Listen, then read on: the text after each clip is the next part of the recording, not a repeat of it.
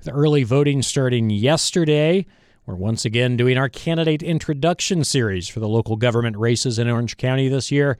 Next week, you'll hear from the candidates running in the contested District 2 Democratic primary for Board of Orange County Commissioners and another big race for Orange County Board of Education. But today, we're featuring 3 county commissioner candidates who are running unopposed, meaning you won't see their names on the ballot until November, and they've already basically secured their victories.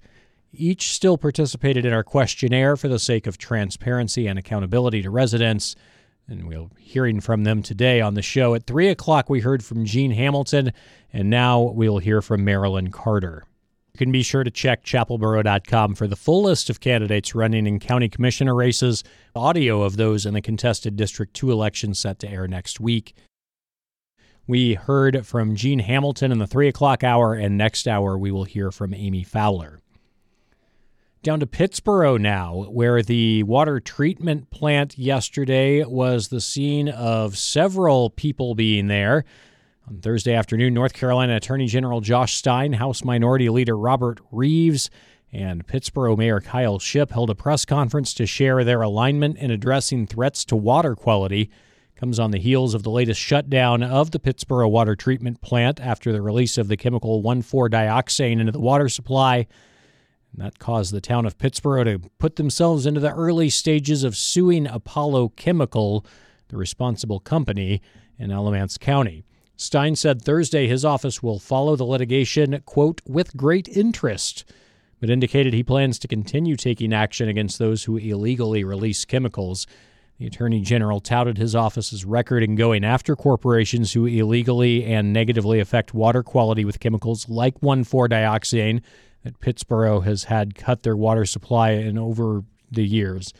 One example is Stein's office earning the largest environmental fine in the state of North Carolina's history based on the case a chemical company releasing into the Cape Fear River.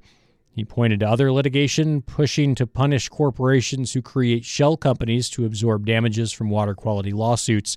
Here are some of Stein's comments he made in Pittsboro yesterday. When you turn on a faucet at home, you should never have to worry, is that water going to make your loved one sick? You shouldn't have to worry about giving your kids a bath in the bathtub. You should never doubt whether that water is clean. And while I appreciate the town of Pittsboro's initiative, you shouldn't have to bring water jugs and water bottles to a collection agency to get specially treated water. That is not what we want for the people of North Carolina. The health effects of 1,4-dioxane contaminations are serious, but this issue can and must be addressed. Our legislature, local government leaders, public health experts, and importantly, industry leaders have to work together. Corporations have a responsibility to come to the table and work with us to protect people's health. If they are irresponsible, if they break the law, and if they put North Carolinians' health at risk, we will not hesitate to take action. Josh Stein speaking there. Some more state news now. U.S. Transportation Secretary Pete Buttigieg was in Raleigh yesterday with Governor Cooper to announce $45 million in infrastructure grants to 4 North Carolina airports. It's part of $1 billion of grant money going to airports nationwide. $12 million of that will go to RDU for baggage claim and security upgrades.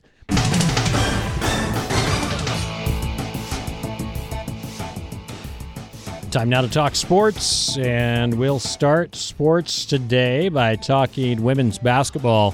Much-needed win for the Tar Heels last night. They beat Pitt 75-62 to snap a 4-game losing streak. It was actually down 2 at halftime and had a lot of people, myself included, pretty nervous. Played some back-and-forth ball in the third and then pulled away in the fourth. Lexi Donarski with 20 points on 6 three-pointers. 17 of those 20 points in the second half. Great job there.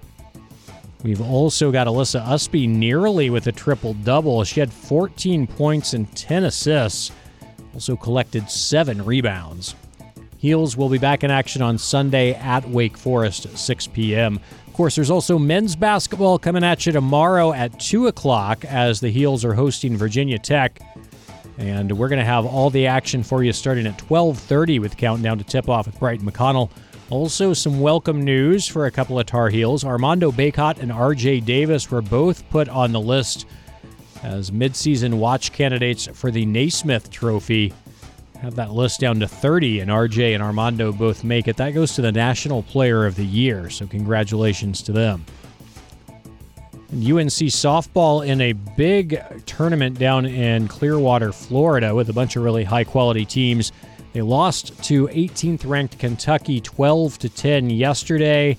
Today they're going up against University of Central Florida, currently tied at 1. They get Texas tomorrow, Washington and UCLA on Sunday. A lot of tough competition there.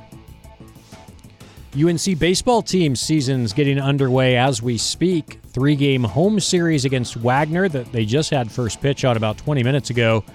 We'll continue that tomorrow at noon and then 1 p.m. Sunday. Carolina is ranked going into the season, and they've got some high expectations. Here's head coach Scott Forbes on the goal for the season. A regional for us is something that we expect to be in. And honestly, we hope to be hosting a regional. That's something that we feel like our program, the level we've gotten to, if you do your research, the last 20, 25 years, we've hosted a lot of them. We did win our first super regional, getting to Omaha at Alabama, so sometimes you have to do that. And Virginia won their national championship in 2015 on the road in the regional and the super regional. But, that is something like, for us, like, we don't really talk about making a regional. That's a given that obviously you got to make a regional to win a national championship. But we just talk about what our expectations are, and they haven't changed since I've been here with Coach Fox, and it's to be the first team at UNC to win the national championship. So that's our ultimate goal. Diamond Heels head coach Scott Forbes speaking there. We've also got a lot of other teams in action this weekend. UNC Gymnastics is hosting Pitt tonight at 7 o'clock. That's going to be over at Carmichael.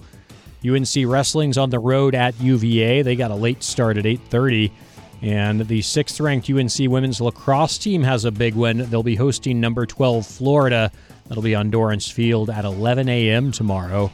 17th-ranked Tar Heel men's lacrosse will be on the road at Fairfield. They have a noon start. Also got a pretty big story brewing that Inside Carolina first reported yesterday. They're saying that UNC Athletic Director Bubba Cunningham has put together a working group to explore options for renovating the Smith Center.